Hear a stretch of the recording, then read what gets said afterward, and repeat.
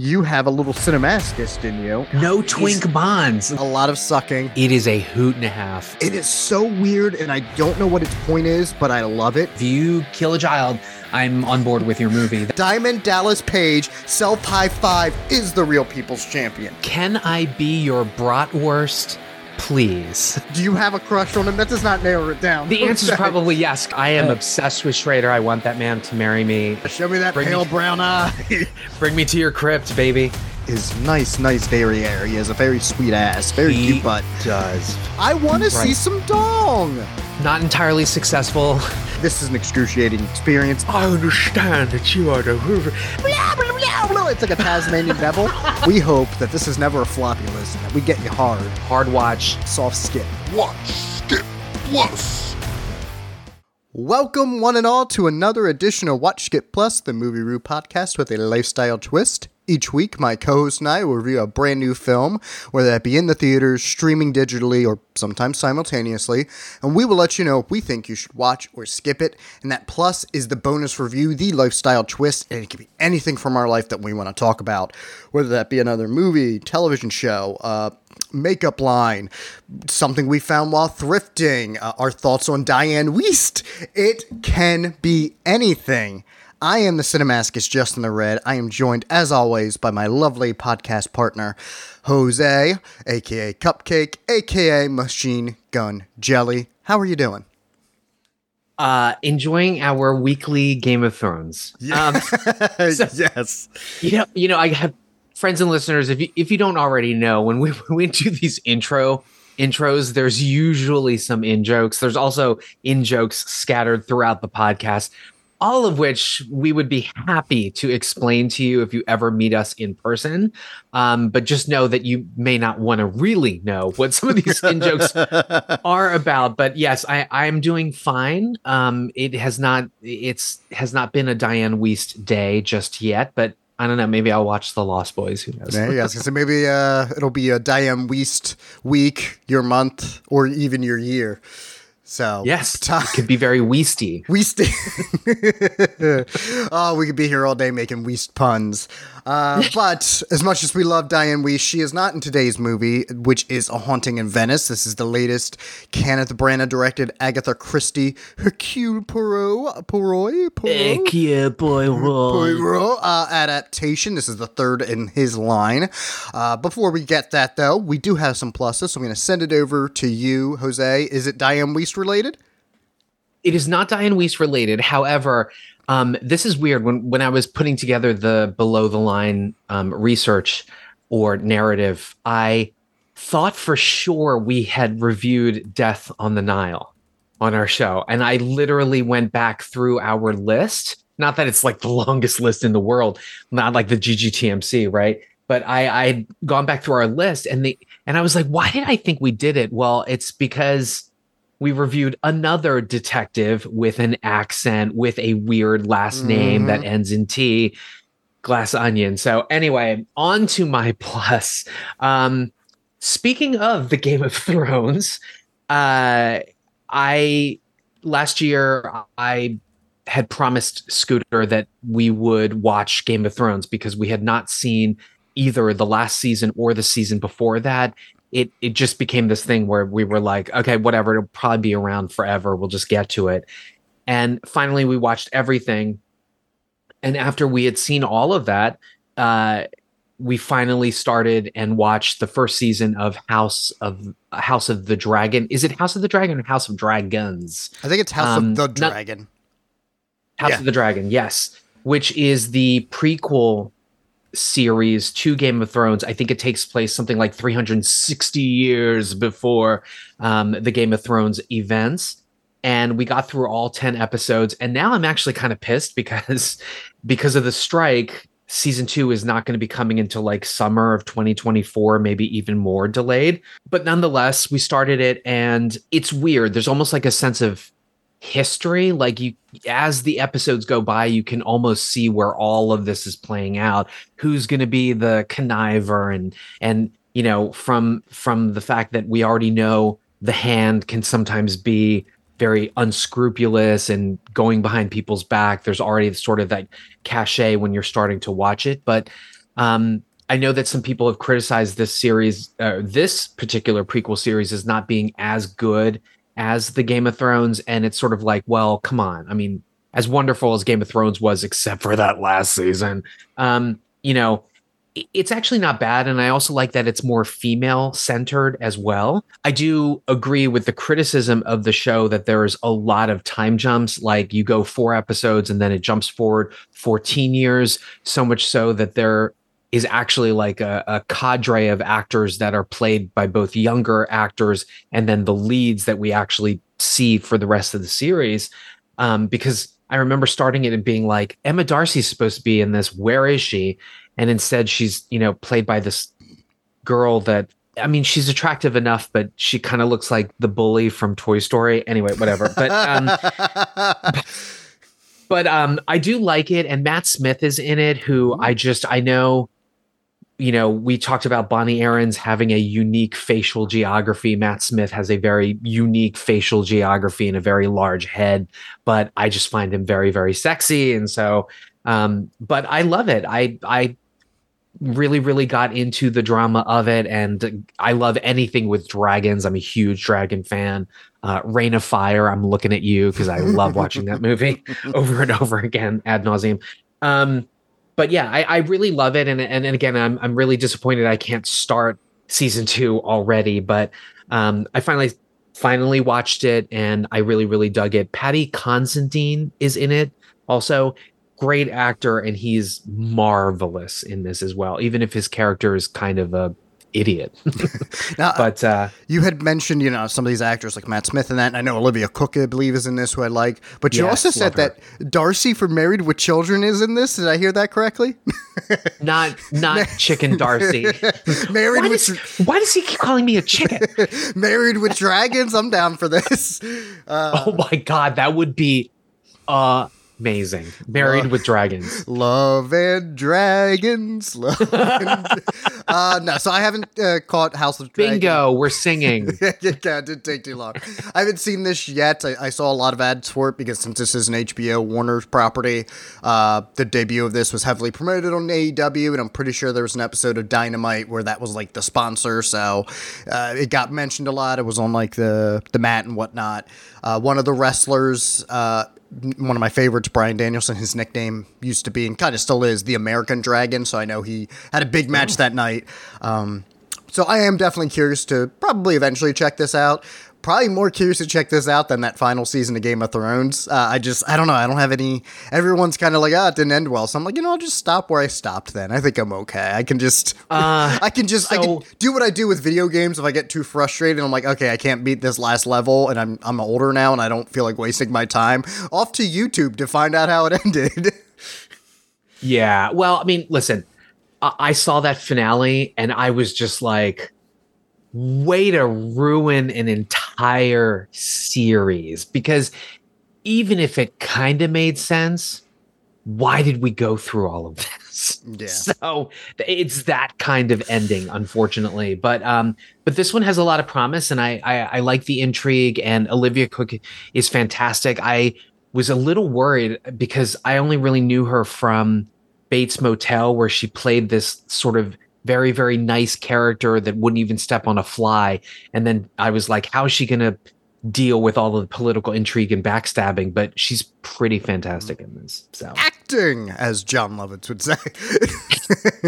or as Goldie Hawn would say, I have no feelings. I'm an actress. I have them all in First Wives Club. But anyway, Red, on to you with your plus. Well, Jose and listeners, I am a basic bitch.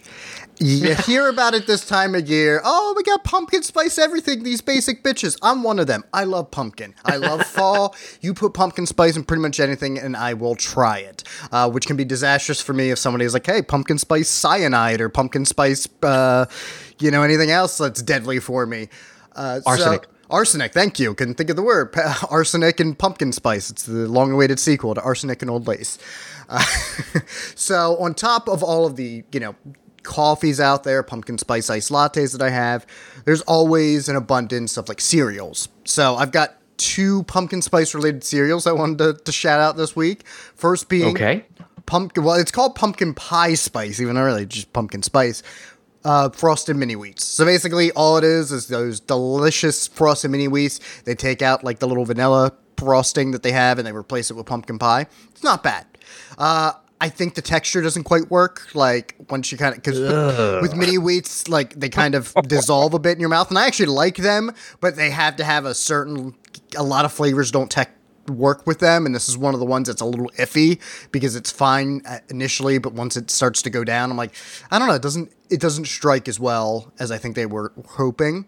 Thankfully, what salvaged this, the one that surprised me, was Frosted Flakes pumpkin pie, which didn't sound like it would be good, but I ended up going through way too much of that. And I think the starting reason is they were smart enough that it's not an overpowering flavor of pumpkin pie. It's just like almost a hint of it.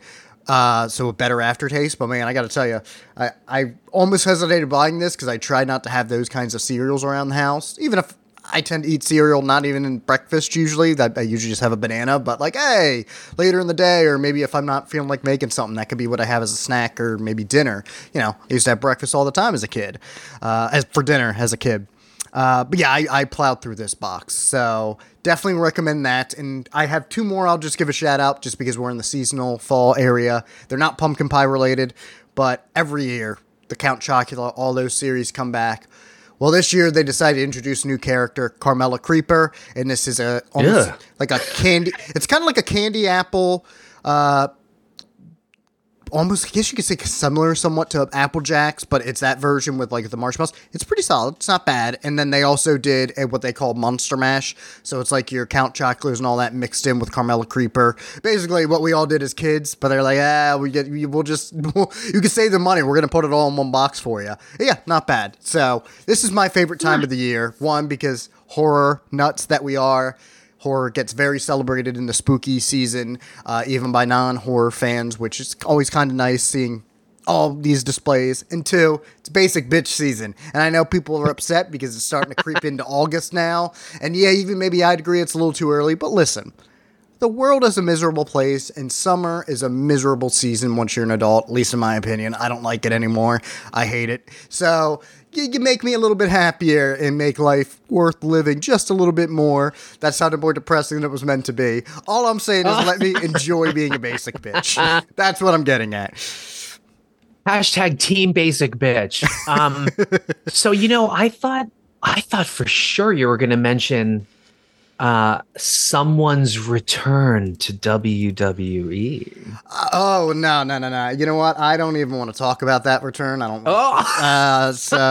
No, the person that returned to WWE, they shall not be named. I'm not a fan, and I think it's really, really stupid. But what are you going to do? There's a lot of talent. Obviously, not everyone's going to, be to my liking. But yeah, no. So maybe he should try movies. I thought hold up a second. I am sorry. I thought you were talking about, I'll break back the curtain. I thought you were talking about Nia Jax for some reason. Oh, no. So there's a pro wrestler named Nia Jax that returned on Raw. I and a lot of people do not like her. No. Just don't think she's that good. She has a good presence, but that's about it. And she's unintentionally, I know it's wrestling, hurt a lot of people. I'm realizing you're talking about The Rock and John Cena, yes, who have both okay, yeah, that's fine. They were fun. I'm sure with The Rock, if the strike keeps going, they may finally do that Rock Roman Reigns match at Mania. Feel bad for Cody Rhodes if that's the case, though. Who knows? Maybe it's 2 nights now. Maybe one night Cody will win the belt, and the next night Roman can beat The Rock.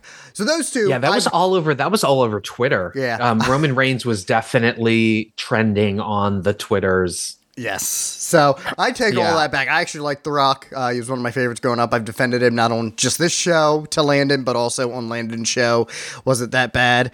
I'm sorry, Rock. I did not mean to. I thought we were talking about Nia Jax, which the more I think about it, I don't know how you would have known about Nia Jax coming back because that's more obscure, but sometimes you surprise me. So no, nor am I going to talk about the merger with UFC and all that and TKO. And Endeavor. Yeah. And Endeavor. There you go. But actually, I'm going to surprise you with this as well, because you're rubbing off on me. Who knew the Cinemasochist was a serial-masochist? Yes. Oh, that's... Because I have to tell you, like, Scooter and I will see these variations of cereal, right? And I'll be like, ew, let's get it. And he's like, no, why would we look at something and go, ew, and then eat it? And I'm like, sense of adventure? Yeah, morbid curiosity. You never know. And yes. I will say, though, I did eventually try it, but a lot of those Oreo flavors, even I was like, come on, these don't sound like they'd be good. And it wasn't good, but I did, because my mother wanted to try it, did try the Swedish Fish Oreos. Yeah, not good. I could have told you that without trying it. That those two do not work well together, and I don't know who thought that was a good idea. One last brief thing, and then we'll segue to our movie review proper, but somebody at work brought Peeps flavored soda. I didn't even try it. I was like, you know what though? Y'all can have that. I am going because I'm not a big Peeps fan. I did actually try the Peeps flavored. I think it's the one you're thinking of. Is it the Peeps flavored like Pepsi? Yeah. It's like in a yellow can. I did try it because my sister had it. It's not good, but it's not as bad as I was expecting. So now, as much as I'm saying, but I would never try. It was honestly, there was another Pepsi that didn't, I think it was like Dulce de Leche Pepsi or maybe. And I just God. Yeah, that sounds awful. It was not good. But it's funny that I did try that. Like, I wouldn't have tried the Peeps on my own just because again, I'm not the biggest Peeps fan. Also, it's just, that's not something like, it makes me think of bubblegum. I don't mind chewing bubblegum, but I don't want bubblegum flavored anything. I was the kid that when they had the bubblegum flavored, stuff at the hospitals and cough medicine, that made me gag. Like, that would make me sick. It tastes nothing like bubblegum. I hated it. I had to do the cherry. I think I'm the reason our local dentist actually asked kids before, like, giving them the, flavored Novocaine or whatever, because I was just like, no, don't give me the bubble gum. Give me like the mint. What are you doing? And I'm like, oh, most kids want bubble gum. Well, I'm not most kids. All right. Yeah. Bubble gum, more like bubble ass. Anyway. Never mind. And that brings us to... Yeah, that brings us to Kenneth Branagh and his bubble ass. Jose, would you like to talk about the Below the Line on A Haunting in Venice? Yes.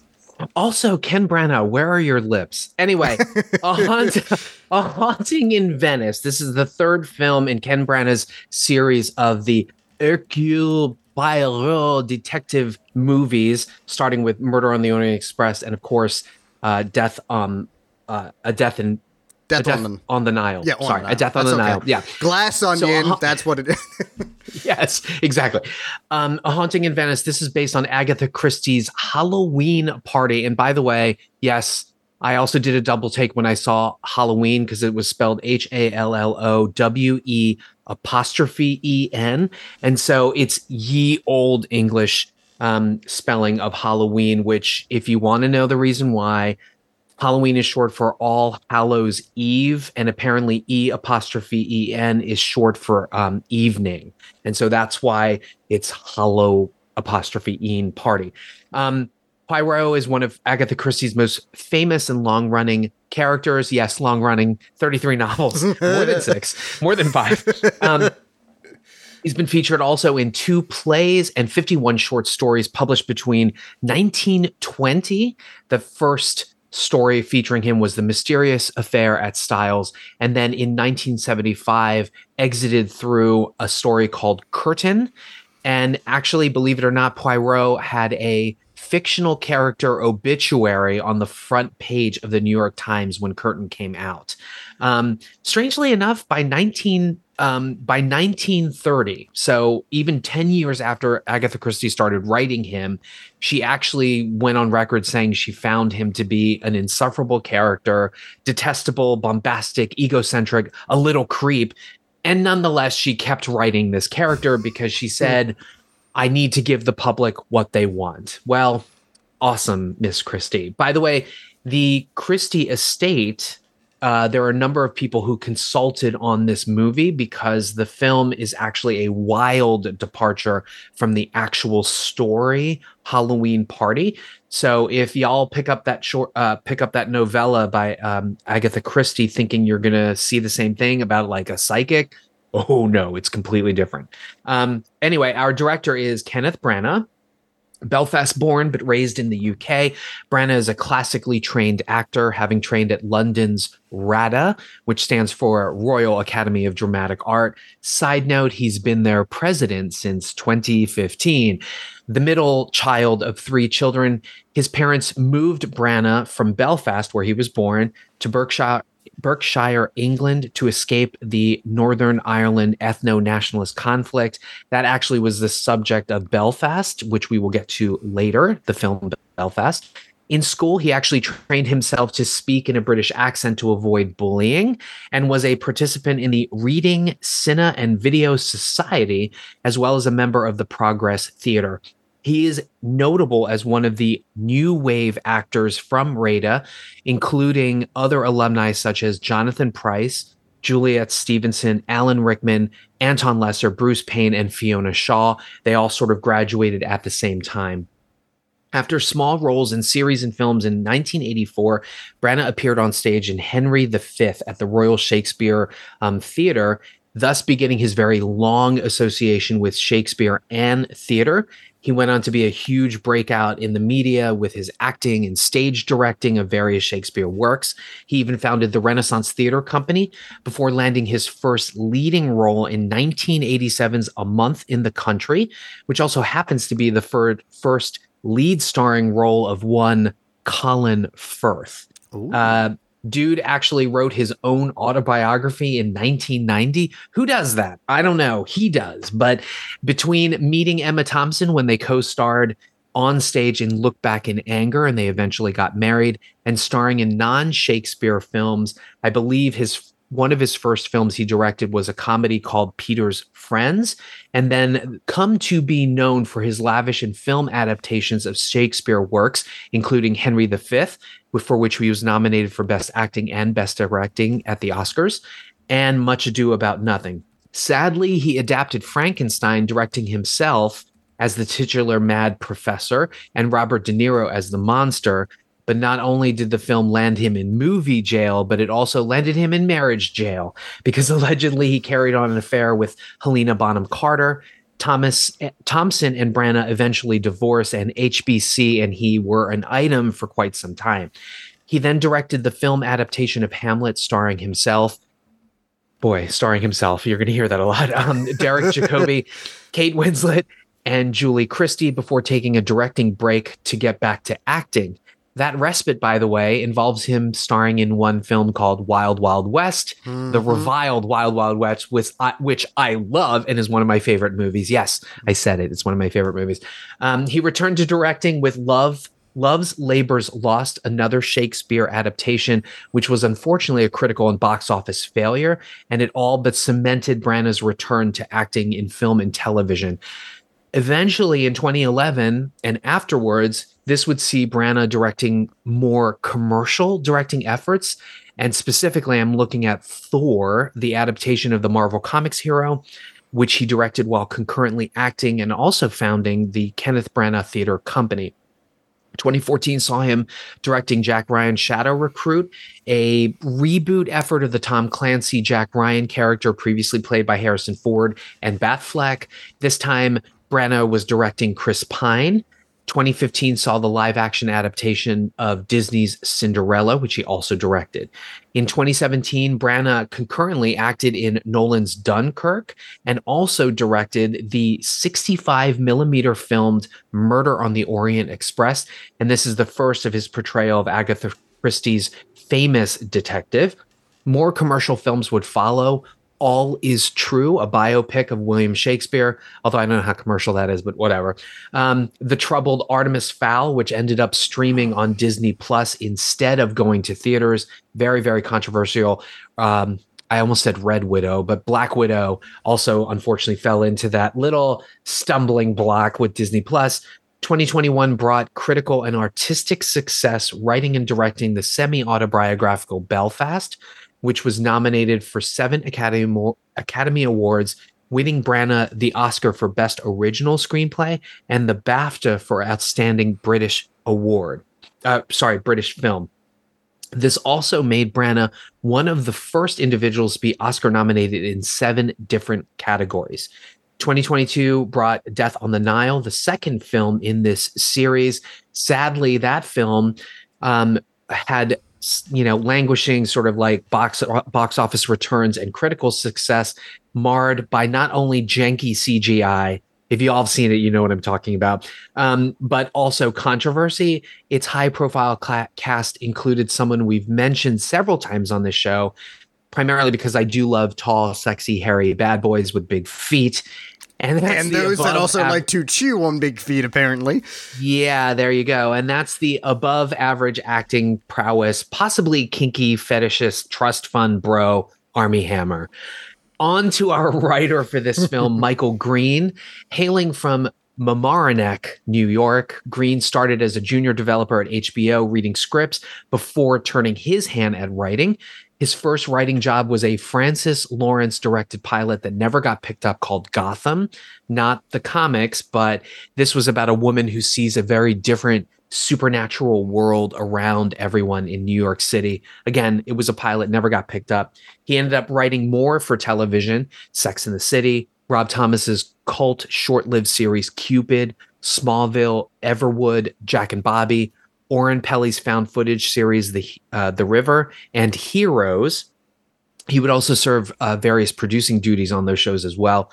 Notably, he's created and written the television shows Kings for NBC, an ambitious modern retelling of the story of King David from the Bible.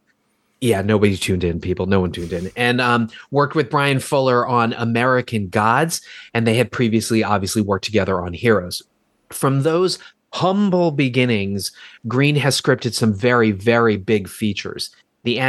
Some animated Green Lantern films, as well as the first big budget film starring Ryan Reynolds, Blade Runner 2046, and the associated shorts that went with it. One of the best MCU films ever, Logan, directed by James Mangold. He is also the credited story writer for Alien Covenant, but the screenwriting credit actually went to openly gay and fabulous screenwriter John Logan.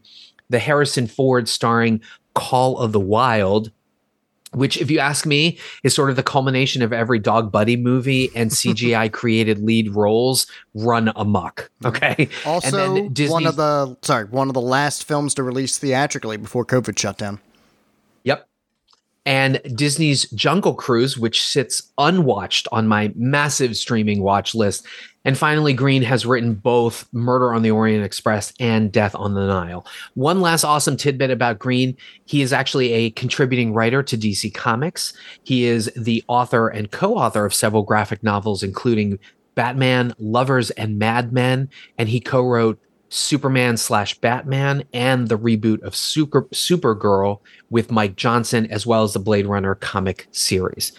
Our music for the film is done by Hildur Guðnadóttir. She is Icelandic, like one of my favorite music artists, Björk.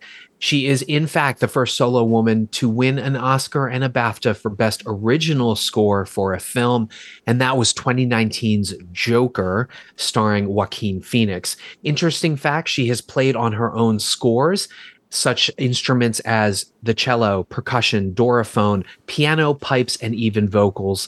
She has 31 composing credits, including Tobias Lindholm's A Hijacking, which is incredible. If you've not seen that, please do so. End of Summer, Tom of Finland, Sicario, Day of the Soldado, HBO's Chernobyl, for which she won an Emmy. She's one of only 2 women to win Emmys for original scores, and then 2 stellar woman-centered woman-centered. Sentable woman. Please edit that out. No, actually don't. It's kind of funny. But 2 very stellar woman-centered Oscar-nominated films in 2022, Todd Field's Tar and Sarah Polley's Women Talking, both of which she was nominated at other award shows, just not for Oscars. Our DP is Greek Cypriot, meaning from Cyprus, Harris Zambarloukas. He is Brana's favorite DP weapon of choice. And if you want to hear more about him, you can just go to our episode 51, The Meg 2, Open Trench Waters, or whatever the fuck the subtitle was. I don't know. I've already forgotten about that movie. That's the best subtitle. Meg 2, Open Trench Waters, some fucking shit. We don't come see it. And And our notable producers are Branagh himself and Judy Hoffland, who's been a producing partner with him on films like As You Like It, Artemis Fowl, and All Is True. And then, of course, this is odd. Ridley Scott and Simon Kinberg produced this. And I've mentioned Simon Kinberg before because I'm completely in love with him and I love him as a screenwriter. And Ridley Scott, I mean, listen, if you don't know who Ridley Scott is, then this podcast might not be for you. Yeah. And over to Red for the cast. Yeah, before I get to the cast, I too was surprised when I saw Ridley Scott's name pop up in the end credits. So it was very nice, though. Did you get a Napoleon trailer before the show? I did. I didn't get any trailer, so I don't know what happened. I think I texted you, just maybe I didn't. But before I get to the cast, our screenings have been shorter. I've complained that usually takes 20 to 25 minutes after the actual posted screen time till the movie starts. The movie was supposed to start at 6:30. It started at 6:40. All I got was pre-show ads and no trailer. So I don't know what's up with my Regal. Wow. Not complaining. I assumed I would have gotten a Napoleon trailer, and I didn't. So, I mean, the only thing... you got that going for you. Oh, don't you dare, because we don't have that goddamn... Nice. How dare you? I will end this podcast. Don't you dare. I will turn this podcast around. Go home. Sorry. I will not. We will trudge on. We did the below the line. Let's do above the line. And we will start with the connection between the two, that being Kenneth Branagh returning as Hercule Poirot. On top of, obviously, going back just a few minutes ago and listening to his wonderful rundown that Jose did. If you want to hear more about just his acting, you can listen to our Oppenheimer episode. Boom, knocked that out. Out. Portraying the psychic Mrs. Reynolds is Michelle Yeoh. You can listen to our Transformers Rise of the Beast episode to hear her resume. Boom, knock that out. All right, now to the cast that we haven't covered in any other movies yet, to my knowledge. Starting with Tina Fey is Ariadne Oliver. She is an author, kind of like Agatha Christie, who writes some of these murder mysteries, and a friend of Hercule Poirot. She is most definitely, for her work on Saturday Night Live with its Weekend Update, helping run that show, as well as then doing the series 30 Rock, which clearly was inspired by her time at SNL, or more or less just her time at 30 Rock and how it goes to produce all that stuff. But for films, she has appeared in, and I believe helped write some of Mean Girls. She also appeared in Man of the Year, Baby Mama, Date Night, Megamind, Muppets Most Wanted, Sisters, Whiskey Tango Foxtrot, This Is Where I Leave You, and is recently in the most recent season of Only Murders in the Building, that being the hit series with Steve Martin, Martin Short, who apparently has a hit piece out on him for some reason, and Selena Gomez. Starring as Olga Semenoff is Camille Cotton. She is a French actress known mostly for a lot of French productions. Not going to butcher those names, but you will have seen her recently in films such as Stillwater, House of Gucci, and Golda. Well, okay, most people probably didn't see that, but it was just recently showing in theaters. As well as series Killing Eve and Call My Agent. Playing Dr. Leslie Ferrier is Jamie Dornan. Most people will know him from as portraying Christian Grey in the 50 Shades of Grey films. Swoon. I knew you were going to swoon. I swoon too. Even though I haven't seen those movies, I swoon over him. Oh, they're so good. I've seen them a million times. I love them. I am surprised the Cinemascus in me hasn't gotten around to him yet. I've seen clips at least. He's also been in Marie Antoinette. This is actually the 2006 film with Kirsten Dunst, not the recent miniseries that keeps coming up for some reason a lot on this show lately. Yes. Is an Anthropoid, The Siege of Jadotville, A Private War, Robin Hood. This was, I believe, the one with Jamie Foxx and Taron Egerton. Synchronic, Trolls World Tour, Wild Mountain Time. Barb and Star go to Vista Del Mar, which I still have to watch. He was in Kenneth Branagh's Belfast, so that's most appropriate here. He was in the recent Netflix Gal Gadot film, Heart of Stone, as well as series Once Upon a Time, The Fall, and The Tourist, which to my knowledge has nothing to do with that really bland Angelina Jolie Johnny Depp movie. How dare you? Oh, I dare. I love that movie. I dare. That movie is so bland. I love it. Portraying his son Leopold Ferrier is Jude Hill, who was also in Belfast. He was the the main child actor in that film. He was also in the recent Dungeons and Dragons movie, which we covered, but we just didn't mention him in that because it was a small role, and Mandrake, and is also in the Magpie Murders series. Portraying Nicholas Holland is Ali Khan. You will have seen them recently in Six Underground, The School for Good and Evil, as well as the Halo series, Red Rose, and Everyone Else Burns.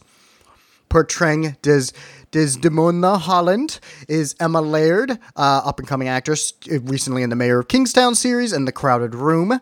Portraying Rowena Drake, love that name, is Kelly Riley, known for Pride and Prejudice, Mrs. Henderson Presents, Eden Lake, Me and Orson Welles, Sherlock Holmes, that being the Johnny Depp starring... Johnny Depp. Well, that's a different Sherlock Holmes thing. Whoa! Whoa! The Robert Downey Jr. I think I just pitched the reboot for that series. The Robert Downey Jr. starring Guy Ritchie directed Sherlock Holmes. Flight with Denzel Washington. A Single Shot with Sam Rockwell. Calvary, Heaven is for Real. Eli, and the series Above Suspicion, Black Box, True Detective, Britannia, and Yellowstone. And then by the way, yes, I was just going to say this. I love Taylor Sheridan. So Taylor Sheridan's the director of, or he wrote and directed Sicario, Hell or High Water, Wind River. He's behind Yellowstone. I don't think he can write women, but she is incredible on Yellowstone. I know people say her character is hyperbolic, and it really is just a man, a woman written as a man, but she is a force of nature in that show, and she's probably one of the reasons why it's a good show, because there's a lot of problems with that show. Anyway, go ahead. And then lastly, let's see if I don't butcher both of these names. Portraying Vitaly Portfolio. I don't think that's how I'm supposed to pronounce his last name. Portfolio. Portfolio. Is Ricardo Scaramouche. Will you do the fandango?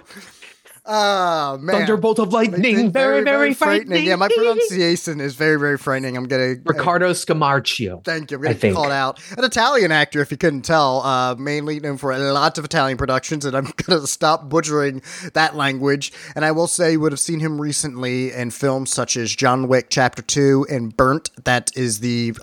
chef film starring Bradley Cooper, which I haven't seen, but I'm pretty sure is loosely based on Anthony Bourdain, as well as the Master of None series, that being the Aziz Ansari series. So I think he's beautiful, and his character in John Wick 2 was named Santino D'Antonio, but I always just called him Santino Dantino because I thought it would be much better. It would be. Santino Dantino would be much better. Not anyway. Santino Portfolio. I just thought the G was silent, maybe. Yeah. So yes, it could be, I guess. I don't remember them saying the last name that much in the film, so... Yeah, exactly. All right, so that will take us to our spoiler-free thoughts. I'm going to send it over to you, Jose. What are your spoiler-free thoughts of A Haunting in Venice, which appropriately is not named Halloween Party because, as you mentioned, has striking differences from that novella? Absolutely. So all right, jokes about Branagh having no lips aside, I really do like him as an actor. I mean, I don't, gone are the days when like Dead Again really sort of set an impression on me, and I found him very sexy. And we were talking about this before we recorded. My spank bank eternally thanks him for his portrayal of Frankenstein with his like long blonde hair and his kind of soft but chiseled, sexy, shirtless body. I just remember those images, and I was like, I don't care what happens in this movie. I want to see that. But I love Branagh as an actor. I also happen to like him as a director. It's odd that he's directed things like Jack Ryan or Cinderella. It's very strange, or Thor, right? But I did like Murder on the Orient Express. Serviceable. I liked that it was on 65 millimeter. I questioned whether, does the umpteenth retelling of Murder on the Orient Express really need a 65 millimeter and then like overloaded cast like it did? But it was actually enjoyable, and I had a lot of fun. I liked him as Poirot. However, I don't know. I'm coming around to enjoying Death on the Nile as a guilty pleasure because it's a huge train wreck. But which is fitting Gal because Gadot. That's not the one set on the train. That's the one set on the ship. Exactly. It's a shipwreck, actually. But I remember going to the theater and just like, because I love Gal Gadot, so I was really, really into that film. But it's middling. So unfortunately, I kind of approached this movie as kind of like, who asked for this, right? And I don't think Branagh at all could have foretold that there would be, Project Popcorn and the streaming stuff and how it destroyed in some ways exhibition and then the pandemic. But going into this, I thought to myself, one, who asked for this? And I know that sounds really mean, but whatever. This is for I guess an older demographic, because I can't imagine an 18 to 25 or 18 to 35 year old that key demographic wanting to see this over, say, a Ninja Turtles or something else. But that's fine. So I just sort of approach this as like, who was this for? And it's another mystery. Is this going to be engaging enough? And I will tell you, you could probably hear my eyes rolling back in my head, because the second shot of this film was a Dutch tilt. And I was like, here we go. Here we go. I mean, Harris Zamberlakis also shot Thor, and who puts Dutch tilts in a comic book movie? Like, there are so many in Thor, like it was obnoxious. But nonetheless, I actually kind of enjoyed the approach of this. I will forever love a writer or a director who gives us a different kind of film in a trilogy. So we reviewed Equalizer 3, and as much as it had kind of a different desaturated look and it happened in Italy, it was basically the same damn movie as the first film. Well, this one is so different from Murder and Death that I actually appreciated the effort that they took to give us some jump scares, and even some scares that aren't jumps. They literally happen with no music, and I found myself screaming. Actually, I was the only one screaming in the screening, but whatever, it's fine. But I thought it was atmospheric and effective and almost directed kind of like a horror film, like a hallucinatory horror film. Yes, I said hallucinatory, and it'll be like a wink, wink, nudge, nudge, nudge if you listen to our spoiler-free section. But other than that, I just kind of found this dull, right? So other than the sort of banging haunted house stuff and the wonderful way that the film has been shot, although I was annoyed by the Dutch tilts and the fisheye lenses, but I think all of that was in service of the atmosphere and the sort of scariness of everything, and the murder mysteries and the flashbacks and the switching of formats. As much as I loved all of that, I just kind of found it dull. And so even to the point where Poirot does what he does, which is break everything down and finally point out who's doing what, I just kind of was like, okay. So as a mystery goes, I think it wasn't a bad mystery. It was probably a little more convoluted than it needed to be. But then again, this is Agatha Christie, or at least the screen version of Poirot and those kinds of mysteries. Death on the Nile was way, way over convoluted than it should have been. There are some surprises in the script with regards to who's doing what. And I think there was even a cinematography nod to the fact that there might be a duo sort of behind the scenes working some shenanigans. I'll get more to that in the spoiler section. And Branagh is actually pretty fantastic in this, because he's playing almost like Denzel Washington in Equalizer 3. He's playing a Poirot that seems to be off balance, seems to be not himself, seems to be somewhat vulnerable. And so I liked that he is not the superhero detective that he was of the other two films. I still am scratching my head over how Tina Fey found herself in this. And there are some moments in this film of comedy where I think to myself, did Fey, improvise this, or did she and Branagh work together to sort of like add some funny beats to the script? Because if you look close, you can almost see a little bit of a 30 Rock character in this, that's sort of like snarky, whatever. Now, there is precedent in the Christie novels for her particular character, who is a friend of Poirot, who has in fact helped with mysteries, but she was never really a detective. She's always just an author. but I liked their relationship, and I liked some of where her character goes. But unfortunately, and I love Michelle Yeoh. Like, nobody can take away from her gravitas or what she brings to this. It's a really strong performance, but there is also a twin non-acting vortex of Jamie Dornan and whoever played the boyfriend. Man, those two could not act in this film, and I don't know. There's some moments in here that are actually kind of laughable. Randy and I were kind of like chuckling when we should not have been chuckling and giggling. But all of that to say that it's serviceable. If you love the other movies, you'll get a lot out of this. I just kind of found it dull despite the stellar cinematography. I cannot say enough about how this film was shot. In fact, there's a closing shot where I was like, how did they do this?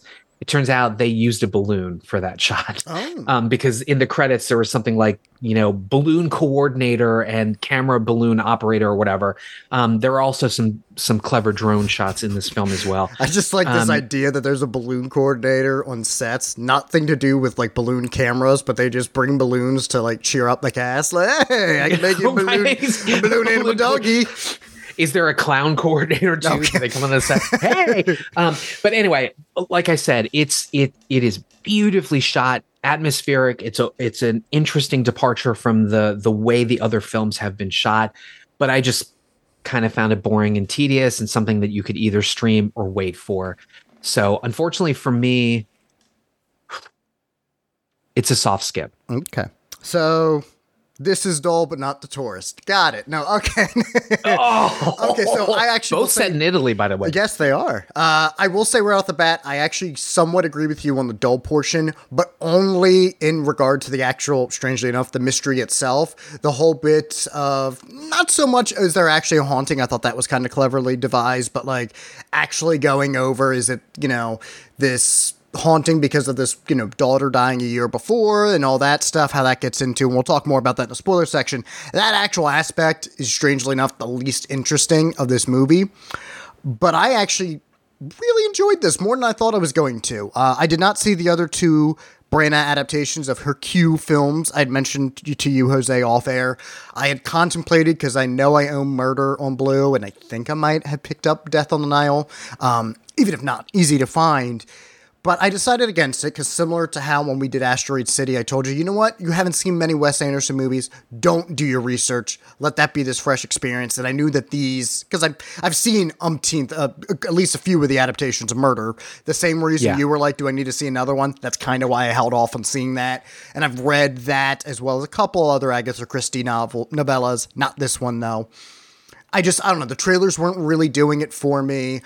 So I kind of went in with the same thing, but right with those Dutch tilts and all of that, I was on board with it because I realized not only is this going to be a great cinematic, like cinematography type treat, I gelled really quickly with, this is a love letter, almost a nice cheeky send up, but lovingly so, to what you expect from murder mysteries, especially that of Agatha Christie's and film adaptations of that.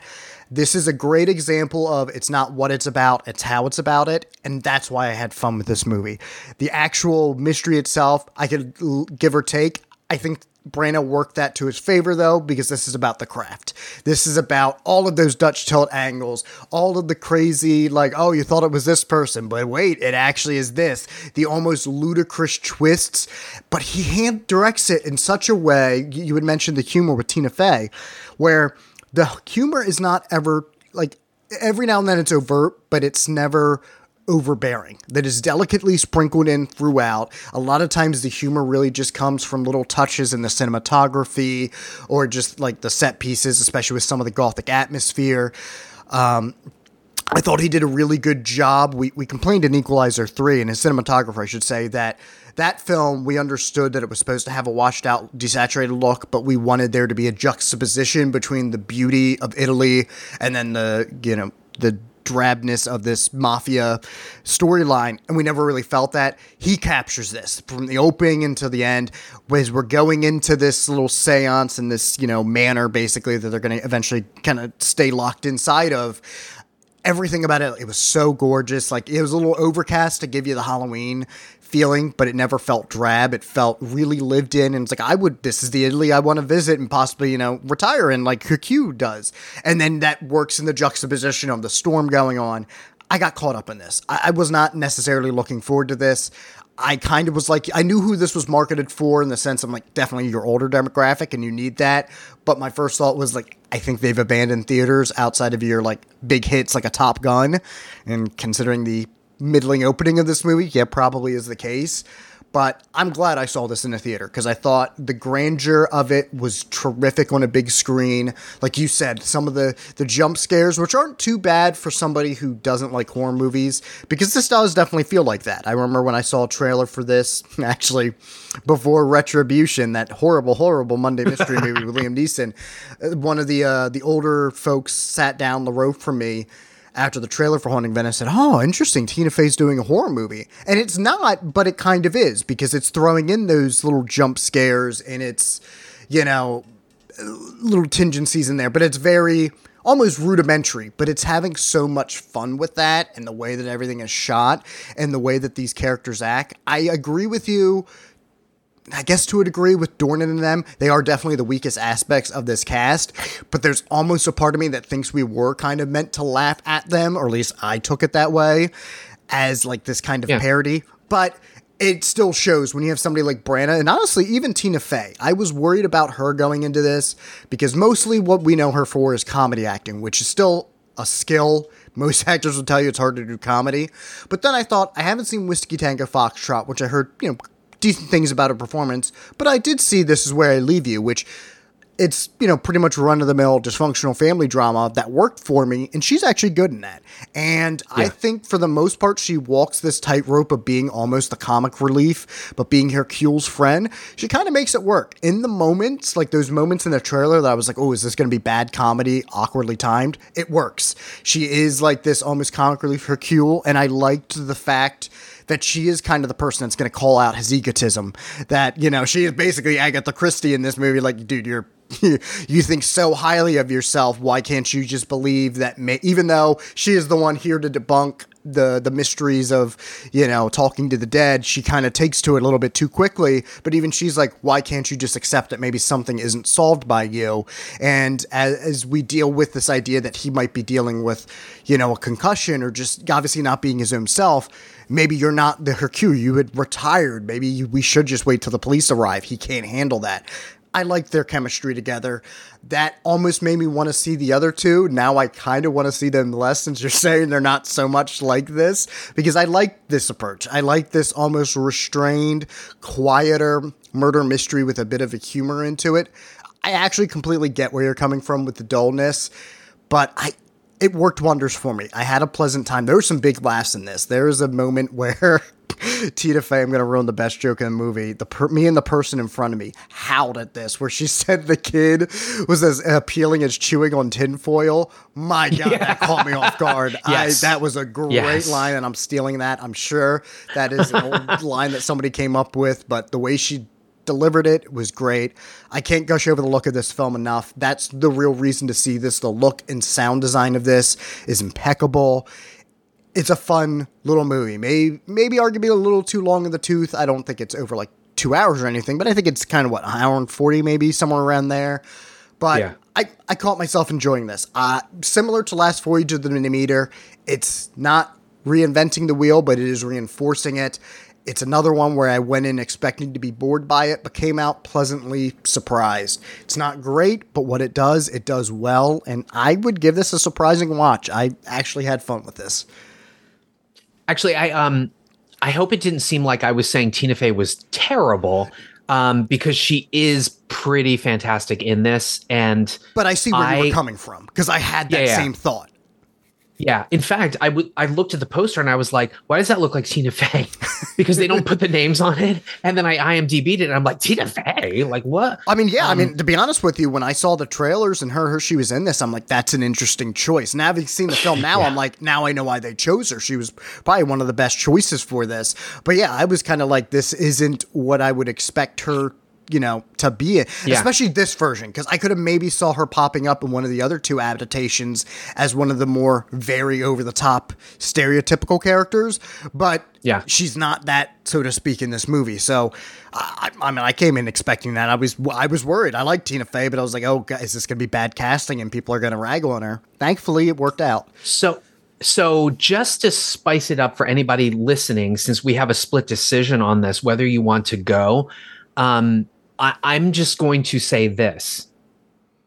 The casting of Tina Fey, by the way, I believe the casting director is Lucy Bevan, Bevan. She's a fantastic casting director.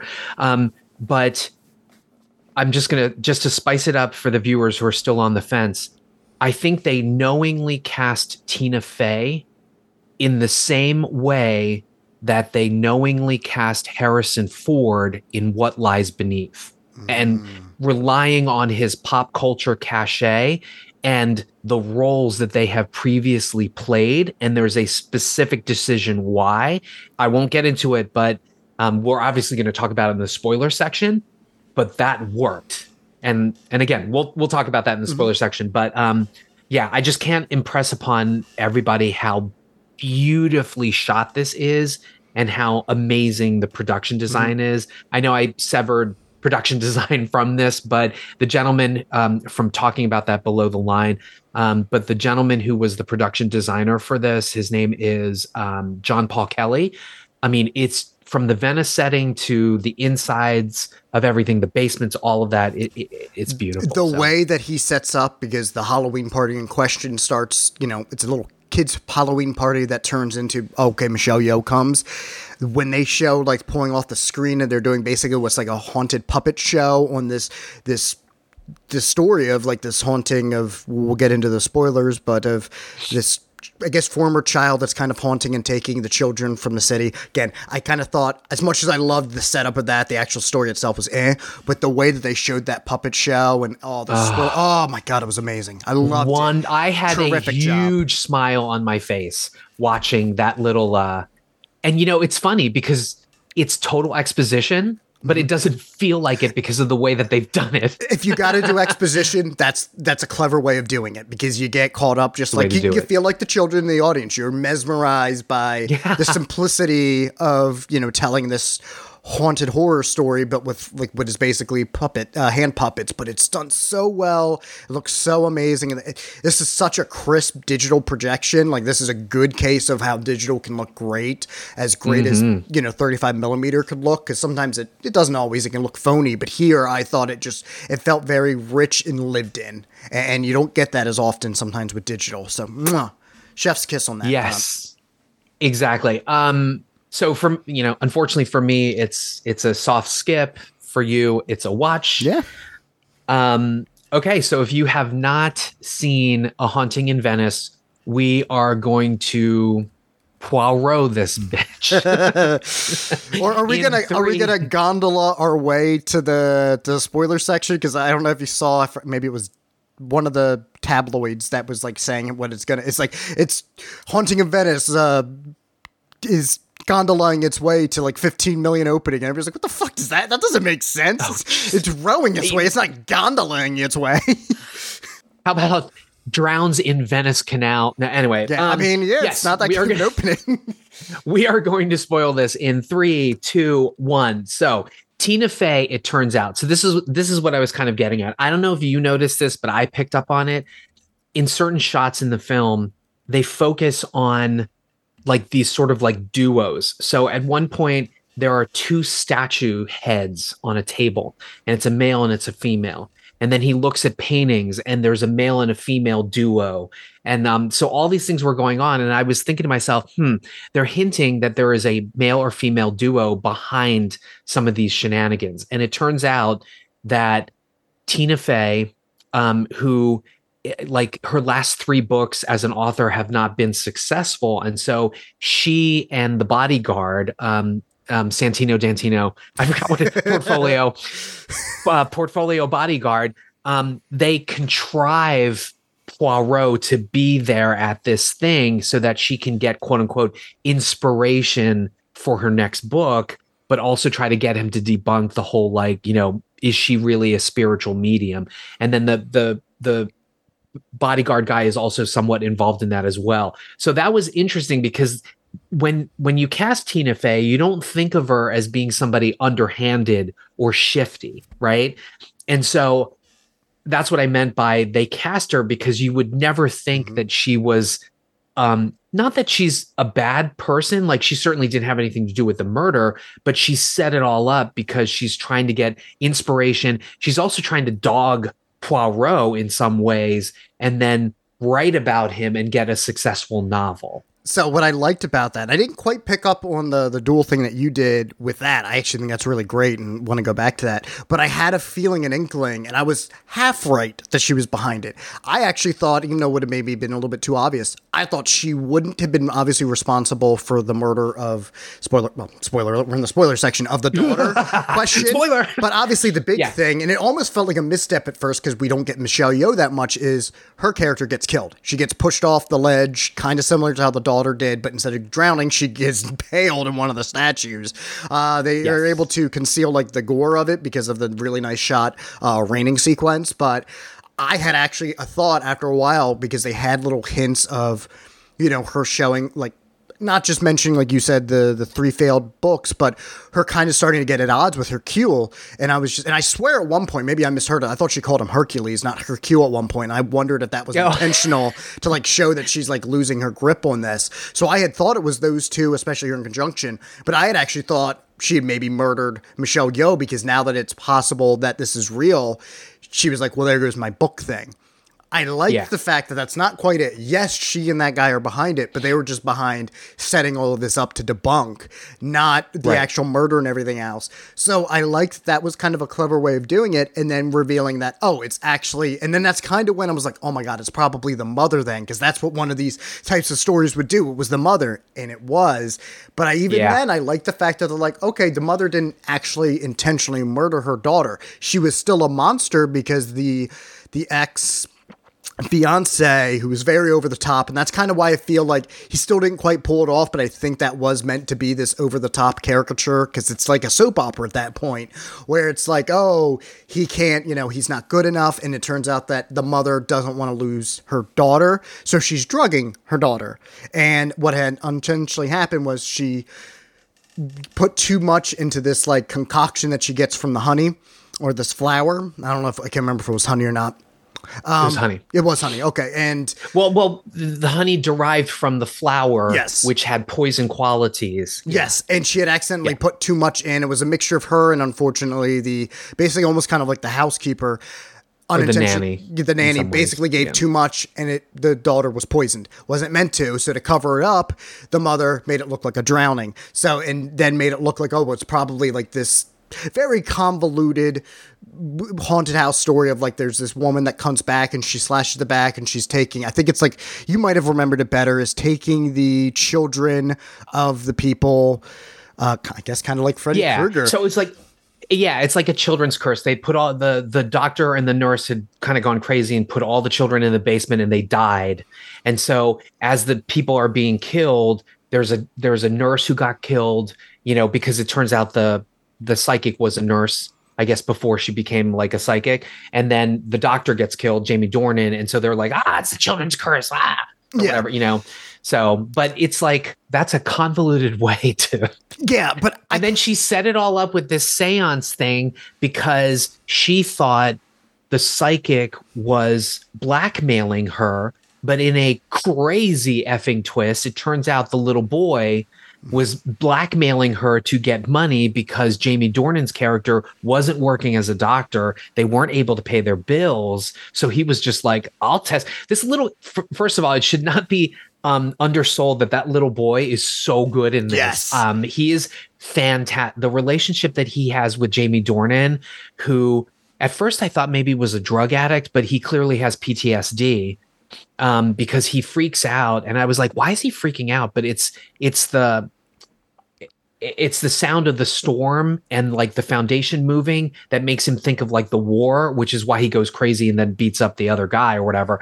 But their relationship is actually pretty strong. And the kid, it turns out, again, was the blackmailer, but because the mother was so paranoid, she thought that the psychic was doing it. So she invites them over. And then it's this sort of confluence of like murder and crazy, and there's a rabbit doll, or, Yeah. you know, And the reason but Poirot is able to figure it out is he's like, because he remembers back to the honey and all that, and goes, I'm seeing these visions of these children not because there's a haunting, but because I've been poisoned by this, honey that is causing, like you said earlier, hallucinatory horrors.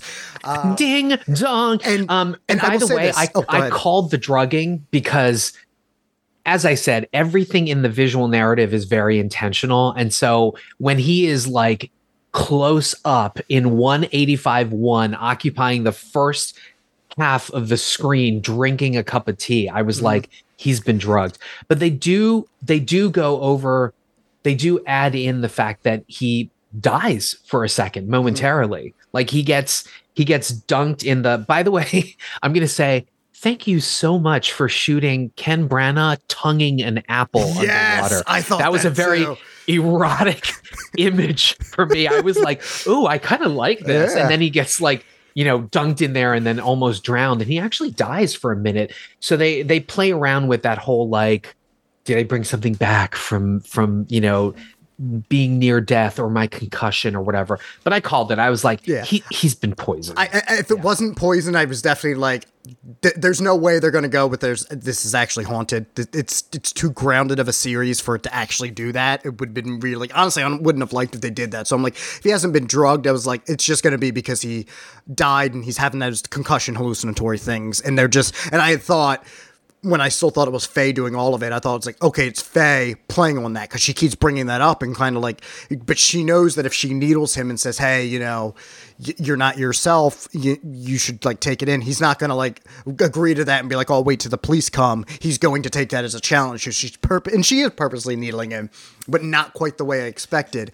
And in any other kind of a murder mystery, a lot of these contrivances would have irked me. Because this is why I always had a friend that said, any movie with a twist is the ones that I don't want to rewatch because I know what's going to happen. I'm like, well, if you're going to rewatch movies, which you should, but that would be the movie you should rewatch the most so you can actually see if it all makes sense. And I'm sure if I see this again, some of it might not, but I think that's part of the fun. Again, I think this is a love letter / cheeky send up to what you expect from these kind of murder mysteries, and some of that comes down to twist upon twist upon twist. It's what Glass Onion was poking fun at so wonderfully. And what I like about this though is Branagh is still smart enough to throw in, okay, so the mother, obviously the twist that she didn't intentionally murder her daughter, but was covering it up so she, wasn't found out as being that person. Also, she didn't try to intentionally drown Kenneth Branagh. He was wearing the mask that the psychic Michelle Yeoh was doing, and then she realized that and freaked out. So I like the fact that you still threw in in order for all of this to work, everything has to go according to plan. Well, he's already showing like this plan got screwed up from the start, and that's everything's gotten bungled, and everything else has, instead of being intricately planned, it's just everyone involved, whether it be Faye trying to set things up or specifically the mother trying to save her, name and get out and blackmailed, is now, scrambling to fix things. And that's why, people are dying in half-assed ways. Sometimes, even as much as I love the wicked, the playing up this stuff, having the doctor impale himself, even I thought was a bit too much and way too. Okay. So that was the other thing that Randy and I sort of laughed about. I mean, so he's psychologically fragile, and she plays on that. But putting the knife up against the wall and then like Randy and I had to like laugh. I know, come on, funny. But it's funny you mentioned this because the other thing that I laughed about, but then you're correct. So, the medium and Branagh sort of have like a tete-a-tete, and Michelle Yeoh's scene in this where she like cries and does all this. She's fantastic. Okay. Oh yeah. But at the end of the scene, she puts the mask on and the robe on him, and she's like, go and have fun or whatever. So later in the scene, he's walking around still in the mask, still in the cloak. And Randy and I just sort of like burst out into like giggling because we were like, why the fuck is he still walking around like that? But again, it's a setup because when he gets like choked and killed, like immediately I was like, oh, whoever the killer is thinks he's the medium or whatever, because that's the mask that she came in.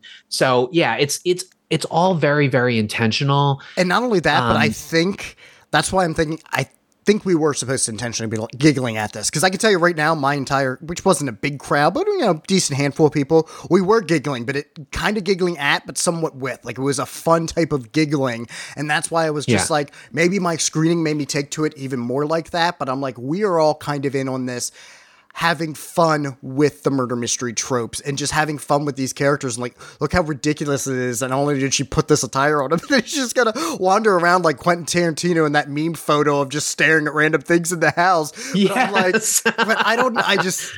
I put a smirk on my face. I'm like, he's got to be doing this intentionally because it is Brandon. I'm like, he's playing with this. So I think it was intentional. If it wasn't, I took it as such. But yeah, him like having fun with it. And then, like you said, giving a tongue lashing to those apples was... I was like, ooh.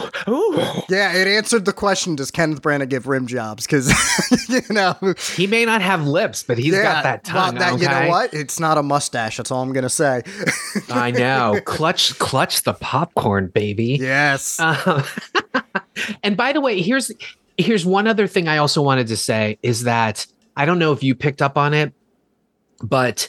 he mentions something about loss and about Catherine, which is his wife, but it's really just a one-off. They don't really talk about it. It's mentioned between him and Tina Fey, but in the beginning of Death on the Nile, there's a flashback to Poirot and his military days, and then he meets his wife Catherine, who is a nurse, and so I guess that's how it's the connective tissue to the other films, talking about his little backstory or what have you. But that was just sort of weird that they threw that out and then nothing ever came of it. Yeah. Right. And you know what? And there's an issue with that. And there is an issue where they really bring up early on the theology and the religious aspect, him being an atheist and all that.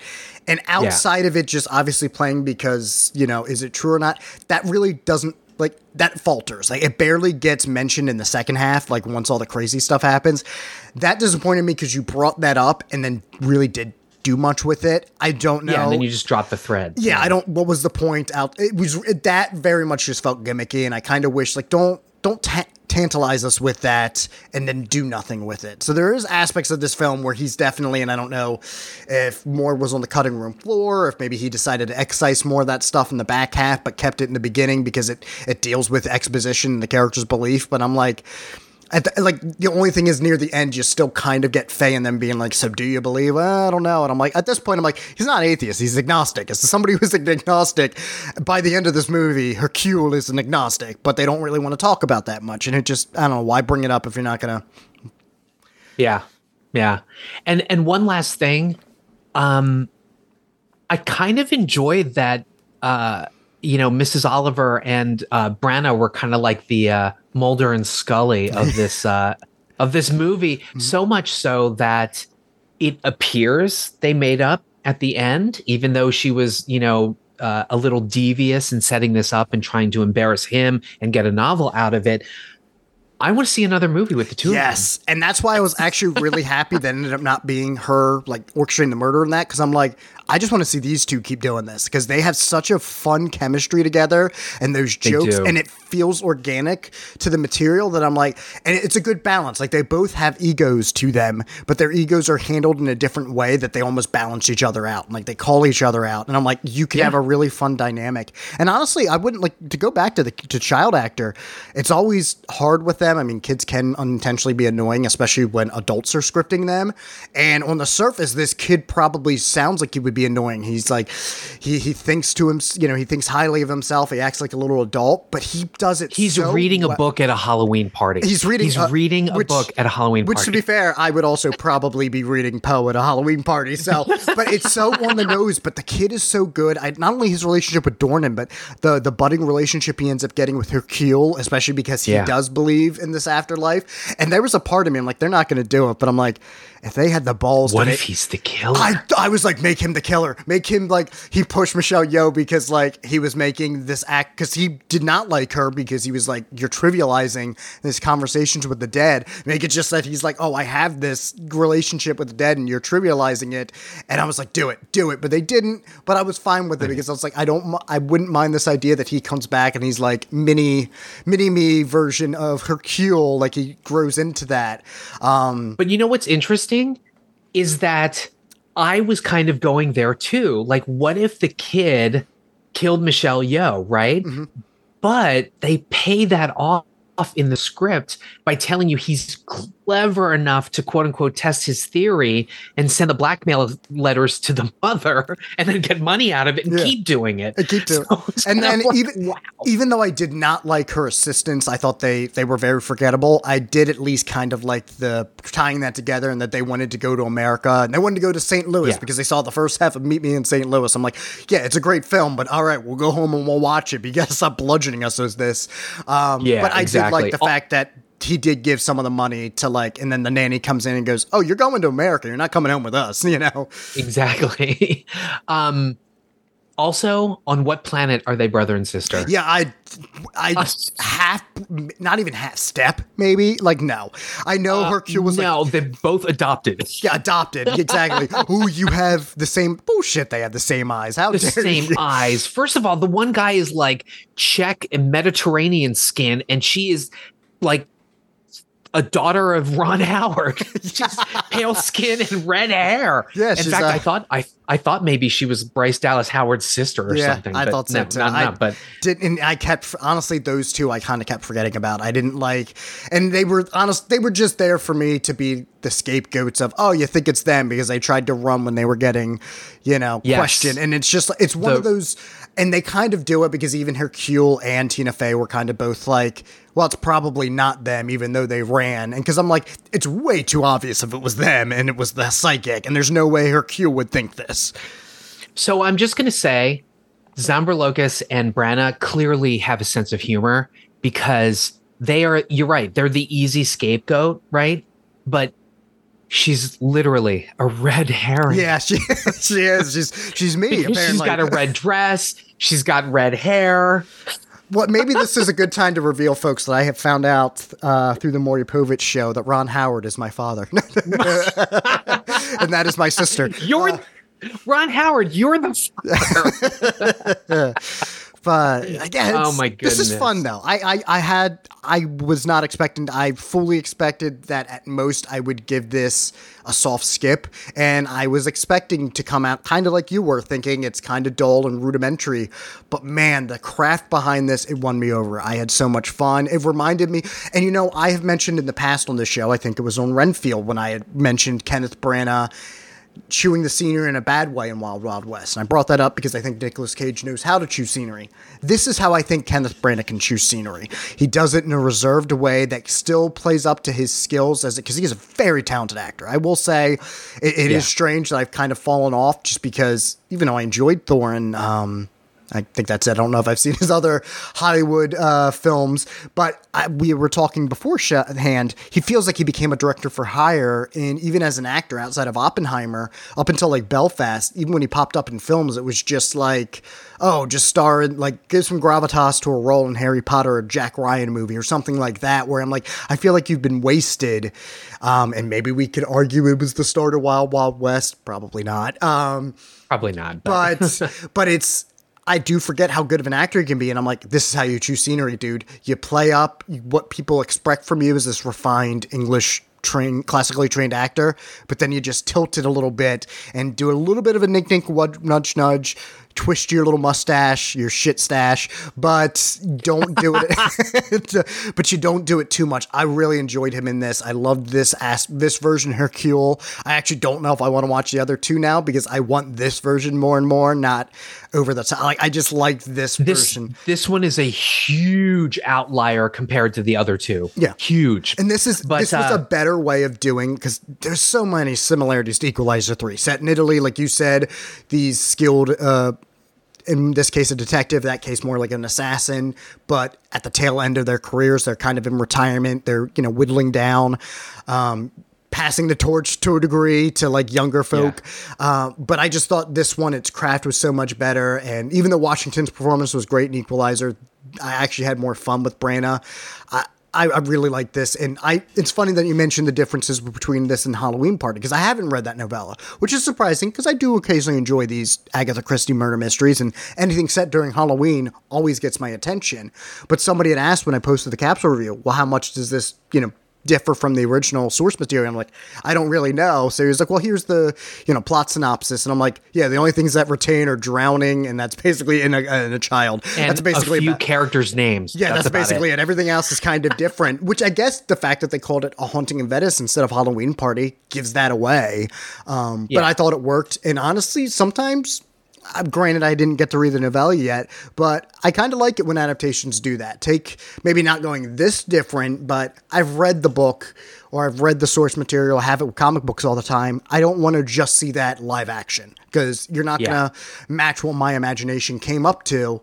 Do something a little bit different. And maybe that's why I was underwhelmed by my best friend's exorcism, because it really did just felt like these are the aspects of the very good, surprisingly really good novel, and we're just going to take some of the tidbits of it, the cliff notes, and do it as a movie. And I'm like, it lost some of its soul, So if y'all didn't pick up on it, me describing Michael Green, I think he's a fantastic writer, and it should not be undersold that he did a bang up job of reimagining the story, basically, because it's essentially just a Christie film movie, basically. The fact that he had I like that there were Christie estate consultants, because they brought in Mrs. Oliver, who is featured in I think it's 3 or 4 novels actually, with the Poirot character. But I mean, they did a bang up job of just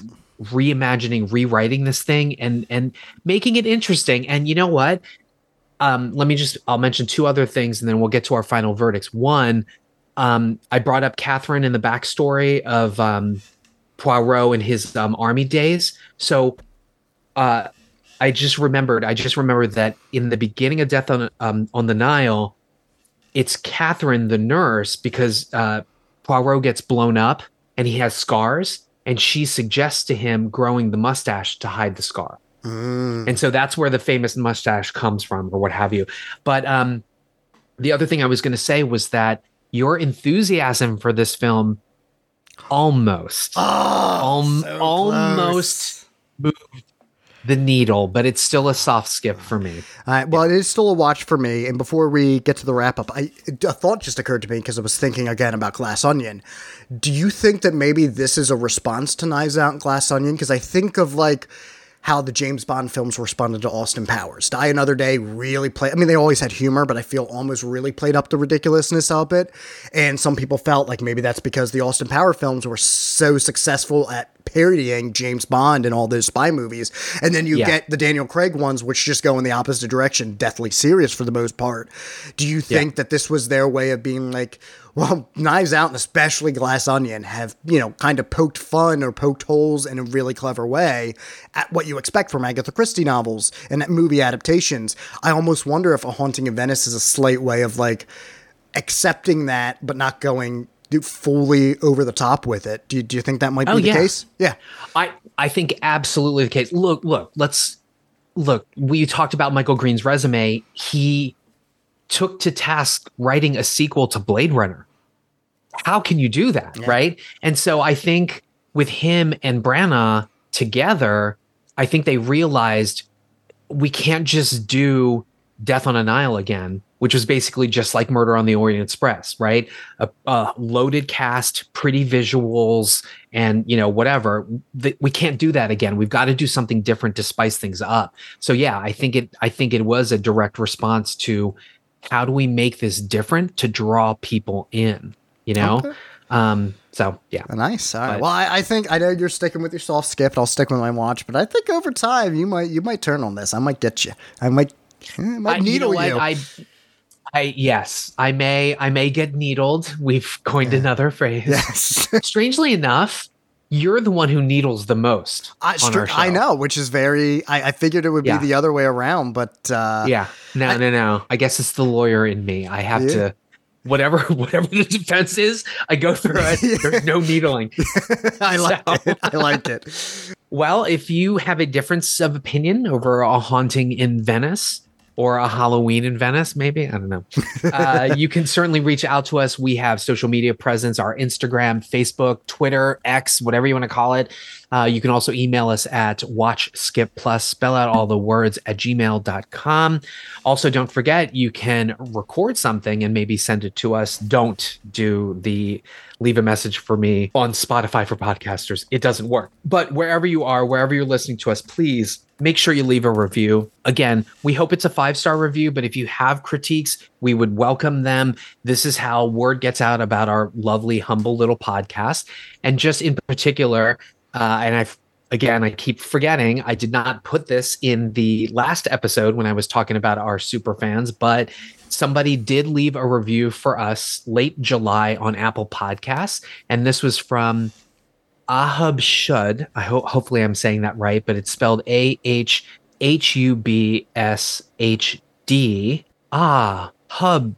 Hubs HD. Anyway, he left us a review that says, great show. It's a 5-star review. And I quote, love how the host tell it like it is. Yeah. Not only do you get great reviews of the latest movies, but you get some insight to some other media that's come out lately with the plus. Listening sometimes feels like having those great conversations about movies with close friends, and sometimes feels like a very entertaining lesson about things you never thought about. So Ahubs HD, we love you. Thank you so much for leaving that review. And, his comment is wonderful because I think that's something we've always strived for with this podcast, which is to have kind of a conversational tone despite our diversions. Yes, which helps, honestly sells the conversational tone because every conversation has its diversions. But yeah, I think just to parrot what you're saying, that means a lot, not just because it's a very kind review, but it's showing that what we are attaining to be, we are actually succeeding at. If we were ever to make a press release, I mean this in all sincerity, that review would definitely be on there because I think that sells our show better than any words that we could come up with. And then a Hubs HD sounds like the reboot of Pimp My Ride. Hubs, they're in HD now. Hubs HD. Or what is it? MTV Cribs, whatever. Anyway, MTV Hubs. So if you love us, you will certainly love our Podfathers, The Gentleman's Guide to Midnight Cinema, and Not a Bomb. Actually, I was just recently on and just freshly released the Breaking Brad episode of Not a Bomb, that edition where we watched a horrific film called Love on a Leash. It is that movie, if you want to scar your eyeballs and give up film, literally, Samurai from the GGTMC was like, I'm giving up film after this movie. You might want to check it out. Which I saw his post on that on his Facebook, and I believe it. So he shares the IMDb, and I haven't even seen this movie yet. That's how brave you guys are. That thing has an 8 out of 10 on IMDb.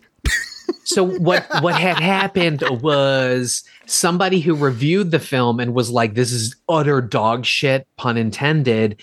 He encouraged his followers to go on and give it a high rating. Oh, that's amazing. I love that guy. Yeah. That guy is the ultimate troll. That's something I would do. Oh, man. I will probably eventually see this, the Cinemasochist in me, especially now that it made Sammy want to give up film. But yeah, my exact comment when I saw you guys were reviewing this, I was like, dude, even I haven't seen this yet. You poor souls. Please don't.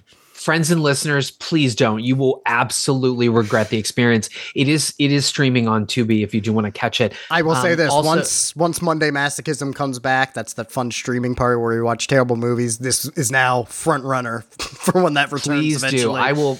I will join you for that one.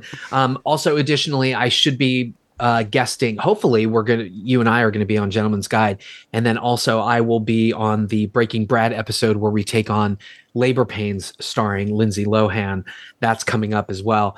Also, the original, the OG's Night of the Living podcast. And then here's some other podcasts you would love. Wild Dream podcast, Daniel and David. We love those guys. They also celebrated their recent 1-year anniversary. Death by DVD with Harry.